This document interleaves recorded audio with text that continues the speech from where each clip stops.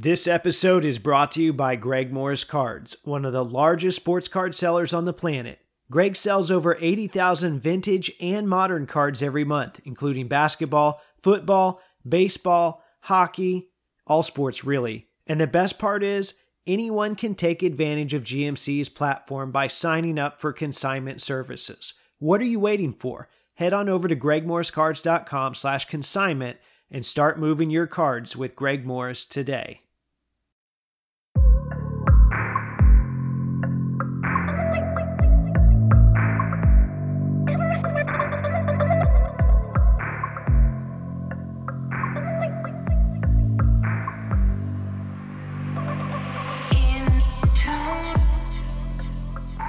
What's up, everyone? This is episode 246 of the Wax Museum podcast, where I talk about all things basketball cards from past to present to future. This is your host, Kyle, and as always, you guys can find me throughout the week on social media. My Instagram is @Wax Museum Podcast, and my X account is @Wax Museum PC. So the new National Treasures just came out. And of course, when I say new, I mean the 2022 edition, because that's where we're currently at in the release calendar. And I wanted to start today with a breakdown of the product based on what I've seen so far. But if you've seen it before, it seems like not much has changed. So I'll just say this. I felt like this is a feast or famine sticker dump product for a while now. In fact, I think I labeled the 2018 iteration as just that in one of my earliest episodes, and that was while we still had player-worn RPAs. You know, it used to be a product where we'd get the first batch of game-worn relics of signed or traded players. This is going to sound funny now, but I remember being excited back in 2016 or 2017 when it came out, because it gave us the first Pacers relics for Jeff Teague. Now it just comes out late enough that it's another chance for Panini to dump relics of traded players or liquidate old relics of existing players instead. I know one of the cards I've seen on eBay already is some sort of retro set with an Alec Burks patch. I mean, let's be real, no one's asking for that. So that's enough to give you a picture, and that's probably all I'm going to say about the new NT. I hope you guys can see my dilemma, though, because I want to talk about more new products. However, the current state of manufacturing is still an absolute mess. And it's not just that things are late, because it would be one thing if products were delayed so they could get them right. But really, they're just delayed so they can get them out in general. And they refuse to cut some of the filler products that, if they removed them, I think they could get back to something that at least resembles a normal release schedule. Now, I don't know. Maybe they've got a contract with the NBA that says they have a minimum number of products they have to get to. That might have been the case at one point. I can't say for sure if that's the case now, but either way, there's just too many products. They could definitely cut some of those, and they could definitely get back to a normal release schedule, but that's not where we're at. So real quick, I want to read off some of the information that's out there for NBA products only. So no, there's probably going to be some draft stuff mixed in if you look at the full release calendar.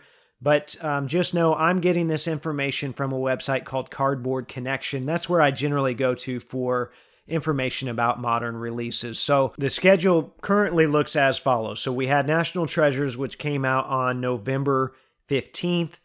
And then a week later, on November 22nd, we're supposed to get 2023 NBA Hoops. So that will be the first official pack-pulled regular release set of Victor Wembanyama. And I know people might say, well, he was in packs at the National or this or that or whatever. You get what I'm saying. It's the first traditional release that we're going to have Victor cards in. And then on December 6th, we're going to get 2022 Panini 1-in-1. So we're going back to the older products. On December 13th, we're going to get Immaculate. On January 3rd, we're going to get Flawless. And then that appears to be the end of the 2022 products. So in January of 2024, we finally reached the end of the 2022 products. Then on January 31st, we have Origin scheduled for 2023. And then they've got Prism on the release calendar, but it's got a big TBA next to it. So who really knows when that's coming out? And I'm going to guess that's going to be delayed. And really all of these are subject to change. I'll take that one step further and say it's likely to change, but at least gives you an idea of when things are coming out, just in case you need to plan accordingly. I know I used to save up a little money ahead of Flawless so I could buy some of the jumbo patches, because a lot of this stuff shows up for sale on the secondary market around release, and then it gets progressively harder to find after that. So that might be something worth keeping in mind. All right, before I move into today's conversation, I want to remind you that this show is brought to you in part by ComC.com. Are you tired of spending hours listing cards for sale? I am. I stopped that years ago. If you're like me, then you're in luck, because the ComC consignment marketplace is the easiest place to sell cards online. ComC will identify, scan, list, store, insure, package, and ship, which is my least favorite part, the shipping. Just send them your sports cards, trading cards, and collectibles, and they will take care of the rest. All you do is set the price. Visit ComC.com today to start selling your cards. Okay, and then real quick, some of you have asked me for ways you can help support this show. The easiest way is my eBay affiliate link, and using this link costs you absolutely nothing, just an extra 30 seconds or so of your time, but it helps support the show. To access this link, simply go to waxmuseumpodcast.com, click the eBay logo, shop as planned, so whatever you are going to buy anyway, just click my link first, and the show gets a small commission in the process. Once again, that's www.waxmuseumpodcast.com. Hey, this is Bob Nettleky, former Indiana Pacer. Played on a few championship teams, had a lot of fun. You know, I'm listening to the Wax Museum podcast, one of the best there is. Okay, so joining me today is someone you heard from a couple weeks ago on my listener hot takes episode. In fact, I think he had the hottest take of all of those that were submitted. You know, the one that speculated on the relevance of Bowman U. You might know Kyle from his Instagram, where he posts under the handle @Kyle_collects. That's where you'll see cards of everyone from Jeff Gordon to Eric Gordon. No relation, by the way. Kyle, I could ask the normal how's it going question, but really, what fun is that? I want you to give the listeners at home your original hot take that I kicked back to you a couple weeks ago. Let's start with that. So my hottest take, I've had friends tell me that this is a molten hot take, is that Aaliyah Boston will have a more significant career than Victor Wembanyama. Okay, talk me through that a little bit. I'm not going to immediately dismiss it. It is scorching, but proceed. So Boston has all of the accolades. She was a 4-time All-American. She has several National Player of the Year awards. She was a national champion. She's a 5-time gold medalist in international competitions. And she's competing for a spot on the 2024 Olympic team, where the U.S. women will be the clear gold medal favorite. She was a unanimous Rookie of the Year. She's the 6th rookie to ever start an All-Star game. In an athletic poll of current WNBA players, 28% chose her as the most likely to be the best player in the WNBA in 5 years, second only to A'ja Wilson, who is on a clear GOAT track. This year, the Fever are the favorite to get the #1 pick. So they're going to be adding a player like Caitlin Clark, Angel Reese, Paige Beckers, Cameron Brink, etc. They're really following Las Vegas's model with Aaliyah Boston in the A'ja Wilson role, and then adding just a hugely talented player around her. Okay, so I will say this, even if you're wrong, as a Fever fan, I'm very excited about it. I'd love to add somebody like Caitlin or Angel. So yes, I am looking forward to that. I don't know if I agree with the take. I might put it up there with Will's top 15 Nick of all time, Julius Randle take. I'm still giving him a hard time for that. Sorry, Will. But yeah, okay. So let me clarify. The only reason I kicked that back in the first place for the people at home, the only reason I kicked it back was because I wanted it to be card related. So I'm glad we could revisit that today, though, because I think it's a fun one that's bound to ruffle some feathers. Victor, of course, has been amazing. Aaliyah Boston's amazing as well. And I was going to say, I agree. Wembanyama looks awesome. Defensively, he's incredible. You know, people are having to shoot it 20 feet in the air to get over him. But he's never going to have the international accolades, you know, the men's bracket in Olympics and FIBA World Cup and things like that. It's just so crowded. Plus, in the NBA, he's got stars like Luka, Giannis, Joker, Tatum, etc. Everybody that's just blocking his path to winning 1 MVP, 2 MVPs, 3. Like, for him to live up to his, you know, to the hype that everyone has, he needs to have a LeBron level career. I just don't see that. And I will gladly be wrong. I would love for in 5 years someone to pull this out and be like, "Man, look how dumb you sound." This guy has changed everything. We are seeing 7'4" guards bringing the ball up the court and doing these incredible. Like, I would love for that to be the case, but I'm going to need more from him than just a few games where he looks great, and then a couple where he kind of comes back to earth and just looks like an 18 or 19-year-old out there trying to do his thing. Yeah, I don't think people are going to hold this against you necessarily. I think a healthy amount of skepticism at this point is probably the right way to approach this. But yes, I'm with you. We are both rooting for Victor in these coming days now. All right, now that we've got everyone's attention, we need to give them a little more context for the rest of today's conversation. I know your Instagram bio says that you collect goats. I'm not quite sure how you got to that point, though, because I don't think you immediately started there. So why don't you go ahead and run us through your collecting history? Yeah, so this is how old I am. I started collecting with 1989 Score baseball. I grew up 2 hours outside of Chicago. The Cubs were good that year. The Bulls were good that year. And, one day my dad just brought home some cards. And it's like, oh man, like, okay, what's this? And, you're looking through cards. So to start, like, I focused on Chicago Cubs. And then 1990 Hoops came out, and I was like, oh man, like, this is amazing. Like, we're coming off of the Illinois Flying Illini with Kenny Battle and Nick Anderson and Kendall Gill, and like that run to the Final Four. And so it's just kind of everything coming together. The Cubs are good. The Illini are good. The Bulls are good. And I'm pulling out my Illinois cards. I'm pulling out my Chicago Bulls cards. Obviously, Michael Jordan is a big thing. And I just kind of stuck with it through high school until about 2000. And, as everybody's story goes, you get into high school, you get into college, you kind of start transitioning into spending money on other things like girls and CDs, putting gas in your car, and the more mature responsibilities that not, oh, I found 50 cents in the couch and I'm running to the grocery store to buy a pack of cards. So things kind of stopped, went through college, got a job, moved out to DC, and then moved back to Chicago in 2007-ish. And we're sitting at dinner. We're sitting in the window. It's a nice Mexican restaurant. And across the street is a baseball card store. And I'm like, oh man, the baseball card store right there. That's like a mile from my house. I'm gonna go check this out. So I go in, talking to the owner, and it's Tim's baseball card in Chicago. And he's like, oh yeah, like, this is great. I'm going to be on a Super Bowl commercial. And I'm like, oh, that's weird. Like, okay, like, but he was selected for a Miller Lite small business campaign. And if you go back to like 2009 and just Google Miller Lite small business commercial on YouTube, he is there. He's with the big burly Miller Lite guy at the time. And they do their introductions, and he does something like, I'm Tim from Tim's baseball card store. And he does this high kick. And I was like, oh my God, this is where I need to be. Like, this is where I need to spend time hanging out. Like, these are my people.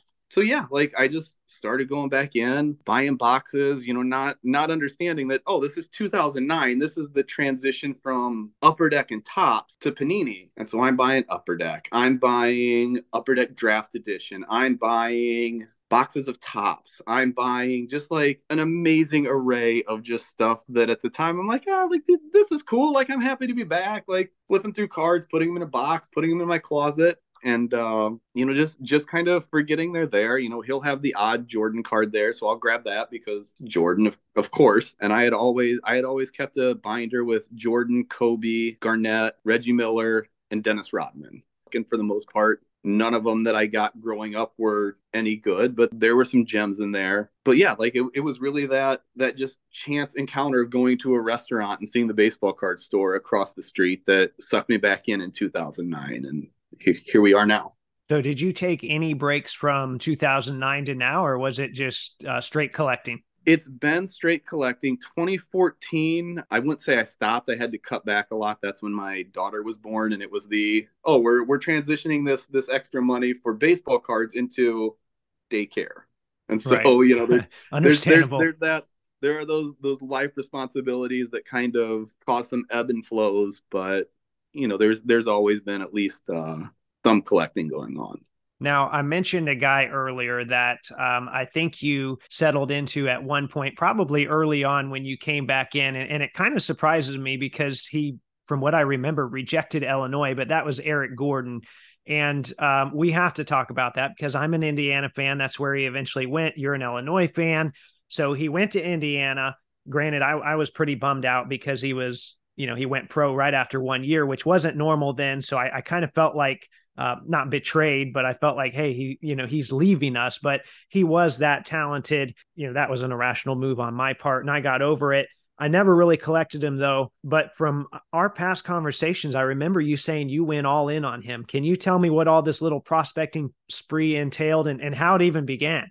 Yeah. So anytime somebody says, "Oh, I'm going to start prospecting. I'm going to buy all of this guy's cards," I say, look at him and I say, "Look, man, I've done this. This had to be his second year." I read an NBA preview article, and this is at the time I was reading everything he was putting out on Page 2 on ESPN. Right, back when his fingers still worked, right? That's what he says on the podcast. Yeah, I was like, man, this is great. And he was comparing Eric Gordon and James Harden as the next logical shooting guard successor behind Kobe.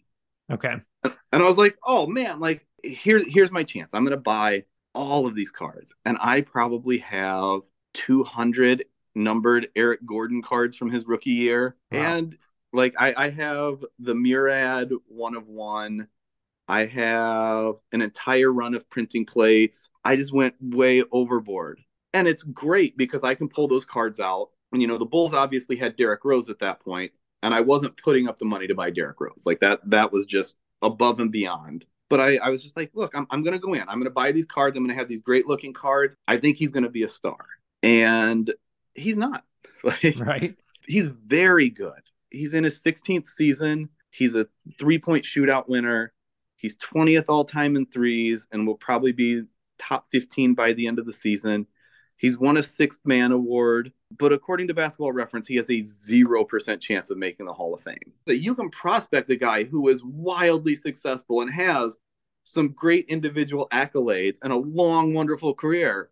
But at the end of the day, in 5 years after he's retired, nobody's going to care about Eric Gordon. He's going to be the guy that you pull out of your, we'll say Topps Chrome pack at that point. You're pulling out of the Topps Chrome pack and you're like, oh, Eric Gordon autograph. Like, what do I do with this? That's kind of the trajectory he's on. Now, you mentioned the phrase prospecting, but now you say you still have these. So it sounds like it's kind of evolved into a collection. Were your intentions from the start to cash out big on Eric Gordon, or what was your feeling from the start? I always have the plan to just keep the cards. I am that true collector that I buy the cards, they go in a box, I pull them out. I probably have 250,000 cards. Okay, so you just wanted a good feeling then of making a correct choice. Yeah. Which in theory you did not if we're looking at the monetary side of it, but you are enjoying those today. So we can roll with that still. Yeah, exactly. And, the Illinois-Indiana thing, like not only did he choose Indiana over Illinois, he also, I believe, got Illinois some recruiting violations where they lost scholarships and all of that kind of thing. So for me, it's not only did he hurt the home team, but he also hurt me in the end by not being as successful as I thought he would be. Well, I was happy to see you guys saddled with some recruiting violations. I agree, though. Eric's had a great career. At the same time, though, I'd say you've also come a long way from prospecting Eric Gordon to collecting GOATs. And I know you had the Jordan and the Kobe binder kind of early on. I know you collect the greats from all different sports. We're going to focus on the basketball side of that. There's a pretty active GOAT debate in the basketball world right now. I know I mentioned Will earlier. He and I talked about that with Kareem. I figure there has to be some major Chicago bias that comes into play for you. And I'm not going to ask you who your GOAT is necessarily, but when you say you collect GOATs, who or what does that amount to in the basketball world? I mean, for me, it's always Jordan. You can't grow up outside of Chicago with your formative years during the 6 titles in 8 years and take any argument other than Jordan as the greatest player of all time.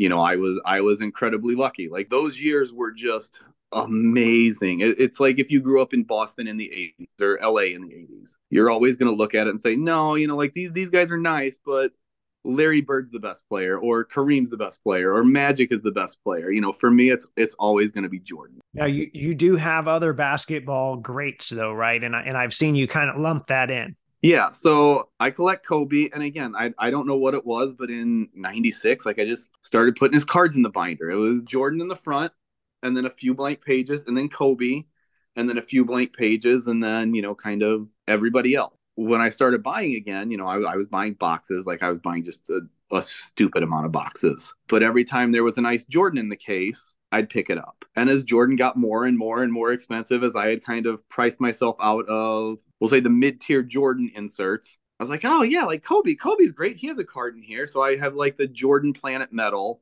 that I got early. And then as his stuff went up, I bought the Kobe Planet Metal because I could afford to buy the Kobe Planet Metal. And then as Kobe got more expensive, I was buying Duncan. And as Duncan got more expensive, I started buying Steve Nash. Like these are just like the economics of everything, but also guys that are like, oh yeah, like Steve Nash won 2 MVP awards. Like he's a good guy to collect.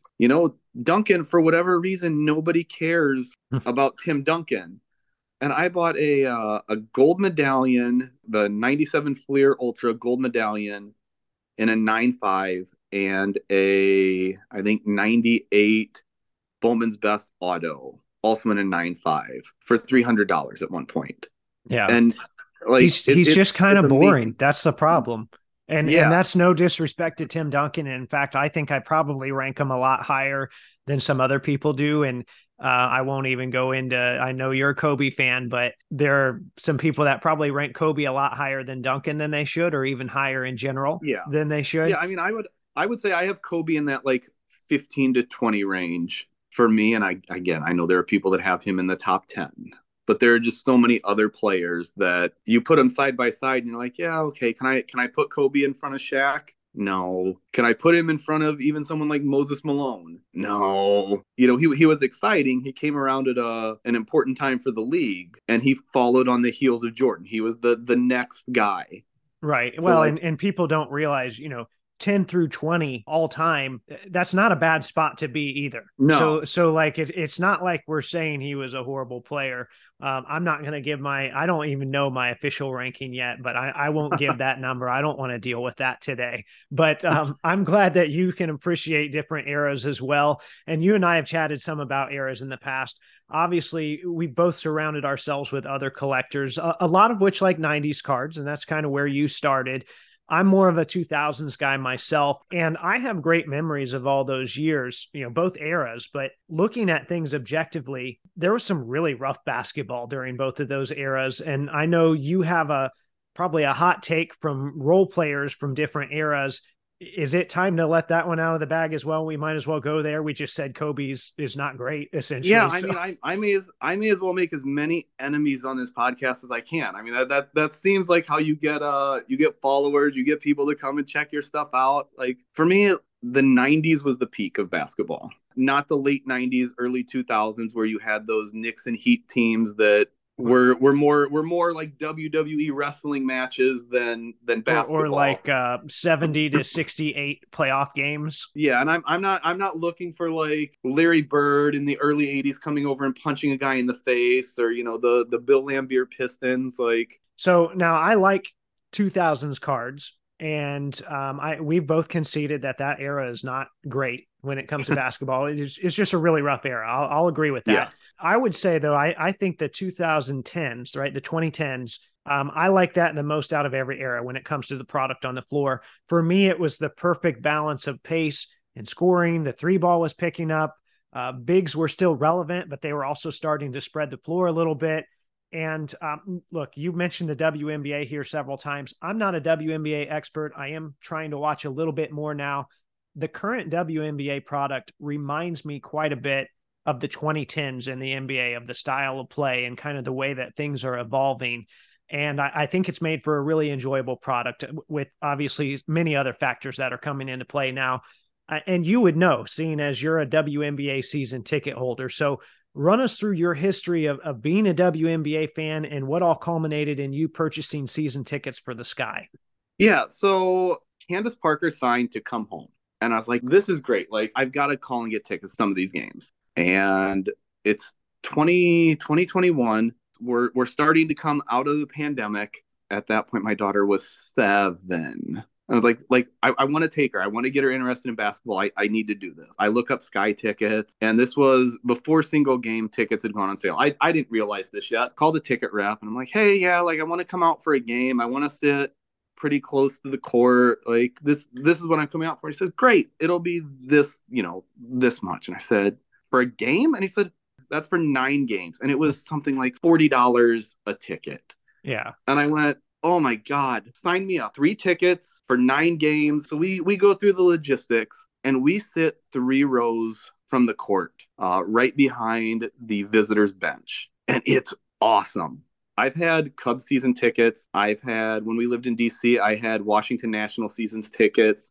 I had DC United season tickets. The Sky season ticket people are hands down the best at everything.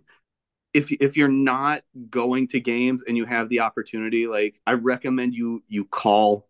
They'll get you some great seats. You will be shocked at how inexpensive it is and how high quality the basketball is. I mean, we got to see a championship our first year. Like it's amazing. We got to sit right behind the Phoenix bench for Diana Taurasi to come out like slamming stuff around because they're about to lose. My son had a broken leg at that point, so they let us stand on the aisle. We're standing there, and like Scottie Pippen's walking through, DeMar DeRozan's walking through, the mayor of Chicago's walking through, Chance the Rapper's walking. Like it was amazing. We got to meet Sue Bird, Rebecca Lobo. Like just what an incredible experience. Now, you mentioned having season tickets for DC United and the Cubs and some of these other teams. I think I've mentioned it before. I used to have minor league baseball season tickets, and that was like 15 years ago. But seeing some of the same players day in and day out, or seeing the top prospects come through with different teams, it sometimes led to me purchasing cards for my PC that I wouldn't have otherwise have bought. So I know you're a WNBA fan in general, but have you found that to be the case for yourself as well? Oh, yeah. So the Sky had a preseason game here against Indiana, and it was the season ticket holder appreciation. And afterwards, the Sky players were going to be signing autographs, doing all of that kind of thing. And it was Aaliyah Boston's first professional game. Okay. Me being a collector, I was like, oh, I'm gonna get an SI for Kids card just because that was the only card she had at that point. Maybe she comes out, maybe we can flag her down. We're all doing the thing and we're waiting and we're getting autographs of Chicago Sky players. And she actually had someone that she knew come to the game. And so she came out of the locker room and she signed for everybody. I mean, to be a visiting player after your first game who's willing to come out and sign for fans, like you don't see that anywhere. And like immediately I became a huge Aaliyah Boston fan. And maybe that's part of my hot take. Yeah, it might have a little bit to do with how we open this episode, but that's yeah. All right. Yeah, but like, she incredibly kind, incredibly gracious. She spent time that she didn't have to, being there for the fans. But even beyond that, like Alana Smith, I have an Alana Smith PC now. And even WNBA fans are probably going, oh my, like who is Alana Smith? She kind of bounced around. She was with Phoenix during the year that they lost to the Sky. She was with the Fever a year ago or 2 years ago, I guess, and she was with the Sky this last year. And she plays over in Europe during the off season like a lot of players. But when you're there, you can see how hard she works. You can see that she's hustling. You can see that she's rebound. She is like the perfect grinded out player who is just maximizing her potential. And man, I love collecting players like that. And so I bought her gold prism from 2020. I bought her gold prism from 2021. I got her black gold prism for $35 on auction. And I just picked up her 2023 gold prism. You can get some awesome cards of some players that you really connect with that you're seeing every day for not a whole lot of money. And man, I love it. I love it so much. Well, definitely when you say you collect Kobe and then you say, you're also collecting, I don't even remember, honestly, I don't even remember the player's name you just said, but yeah. Yeah. So the difference between the prices there is you're going to get her best card. So that's awesome. Kyle, as we begin to wind things down today, you've talked a little bit about your PC, but I want to shift gears here and hear more about your favorite cards specifically, which I don't know if it's any of them you've mentioned up to this point. You've listened to this show before, so you know the drill. Run me through your 3 favorite cards in your collection, starting with number 3 and working your way up to number 1. Oh man. Okay. I'm just gonna say they're all equal. Nope. No. Not how this works. Okay. Number 3, I'm gonna go with the Topps Mystery Finest Jordan with peel. So I think it was 96, 97, where they had the black peel on the front. And if you peel it off, it's either the bordered finest, the borderless finest, or the bordered refractor, or possibly the borderless refractor. And they all have different odds, but you don't know what it is until you peel the peel. And I had a Penny Hardaway that I pulled from a pack way back at release. And I always kept it with a peel. I was like, man, this is kind of cool. Like, you just don't know what it is. And I searched and searched and searched, and I finally found one on auction, and I bought it for $40. And I was like, this is the coolest card ever. Worst case, if I were to peel it, it's worth, $40. But I could peel it and it could be worth thousands. And you just don't know. I tried to send it into PSA to get it graded with the peel, and they won't grade it because they don't know which version it is. Okay. And I kind of love it. Like, it's just this weird, strange card. Yeah, I'm trying to think of a workaround because they can't even say like authentic Michael Jordan card because they still have to have some sort of a title. They can't just put options on there. Yeah, exactly. And it's such a cool piece that unless you collect it at that time, and unless you are like hardcore in that no peel category, you're going to peel it off and see, and then But until then, it's kind of like Schrodinger's card. Like, it's a borderless refractor to me, and I'll never know. So that doesn't eat at you? Like, you love the mystery of it, but you don't want some sort of resolution? No, and like I am 100% in the, like, if I get cards, like, I am opening them. Like, I can't leave them in the pack. That's a big no for me. But I've actually thought about trying to find and complete that set all with the peel, just because it's such a unique thing. Not even like peel a corner. That's kind of what I'm thinking. But I guess that still reveals it and kind of ruins it for you. Okay. Yeah. So that's number 3. Not a card I expected. Let's hear what number 2 is. Okay. Number 2 is the 2011 NBA Hoop Black Mamba Kobe card. And it is like a super, super, super short print. Like, I have no idea how few or how many there are, but I have seen 2. There's the one I have, and there's one other collector on Instagram who recently posted one. And is this the same year as was it the Durantula card? So the 2012 was the Durantula card. 2011 was the Black Mamba and Blake Superior card. Okay. So the Durantula was supposedly 1 in 20 cases. But if you assume that the Blake Superior is 1 in 20 and the Kobe is also similarly, you're looking at like 1 in 40 cases maybe for one of these. Like, it never shows up. And on a whim, I Googled, or like I searched for one on eBay and found it. And I was like, oh my God, this is amazing. I did the stupid thing that people do, and I tried to make an offer. Okay. I've been there. And I'm that guy. Yeah. And talked to a friend, told him that I, found this card, was talking about it, told him I made an offer, and immediately it sold. And I was like, oh my God, like, I missed it. I will never see this card again. I've missed it. Why did I do this? I could have just paid the asking price and been done with it and been happy, and it would have been great. But that friend actually bought me the card for Christmas and gave it to me. And so just, again, like, it's one of those cards that you never see. And again, knowing that I have a friend that would just be like, dude, you're being stupid. Just buy the card and then go and buy it and give it to me. Like, it's a card that just has a lot of secondary significance to it.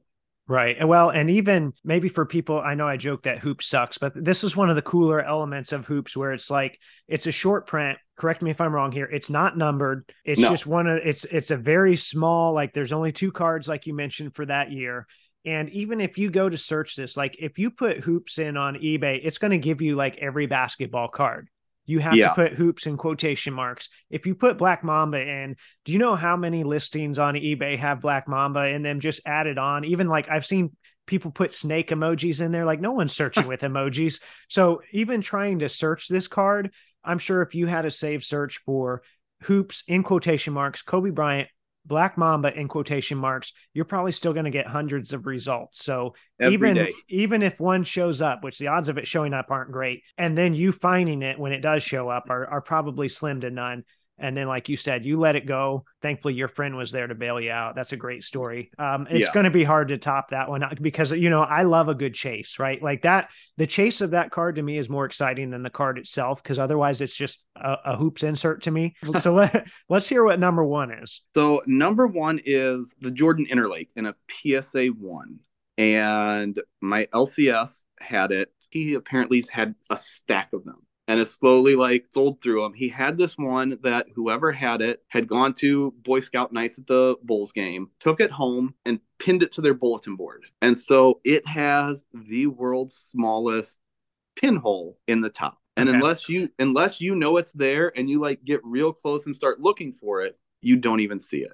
Now, let me cut you off here real quick, if you don't mind, because I think I've mentioned the Interlake way back on my Fleer versus Star episode.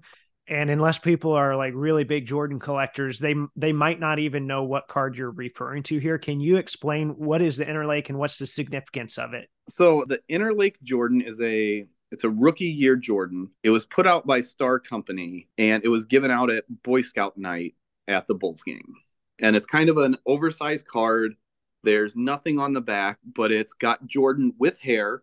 He's wearing I think it's the original Jordans, and his tongue is out as he's making a drive around someone. In the old Chicago, I think he's got a white jersey with the Chicago lettering. Unless you went to the game on Boy Scout night, the card didn't exist. Right. Well, and even then, how many Boy Scouts probably folded those up or just left them under their seat, or, the odds of, and I doubt every kid even got one. So the odds of those surviving are not great. Yeah. And so outside of the pinhole, it's maybe if you were to take that out, it's maybe a 6 or a 7.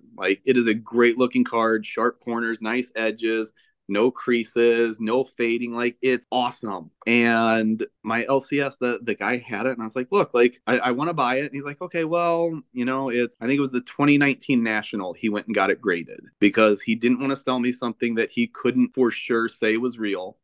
Mm-hmm. And he also didn't want to sell it to me at, a PSA 2 or 3 or 4 price if, PSA was going to grade it harshly because of the pinhole. And, they did. They gave it a 1, but I got it for $200, which again, it is the nicest PSA 1 Michael Jordan Interlake card you will ever see. And it's actually kind of spawned. I have a 1958 Pele Editora rookie with a punch hole in it. Mm-hmm. So getting that Jordan with the pinhole kind of started this collecting can I collect other cards with holes in them?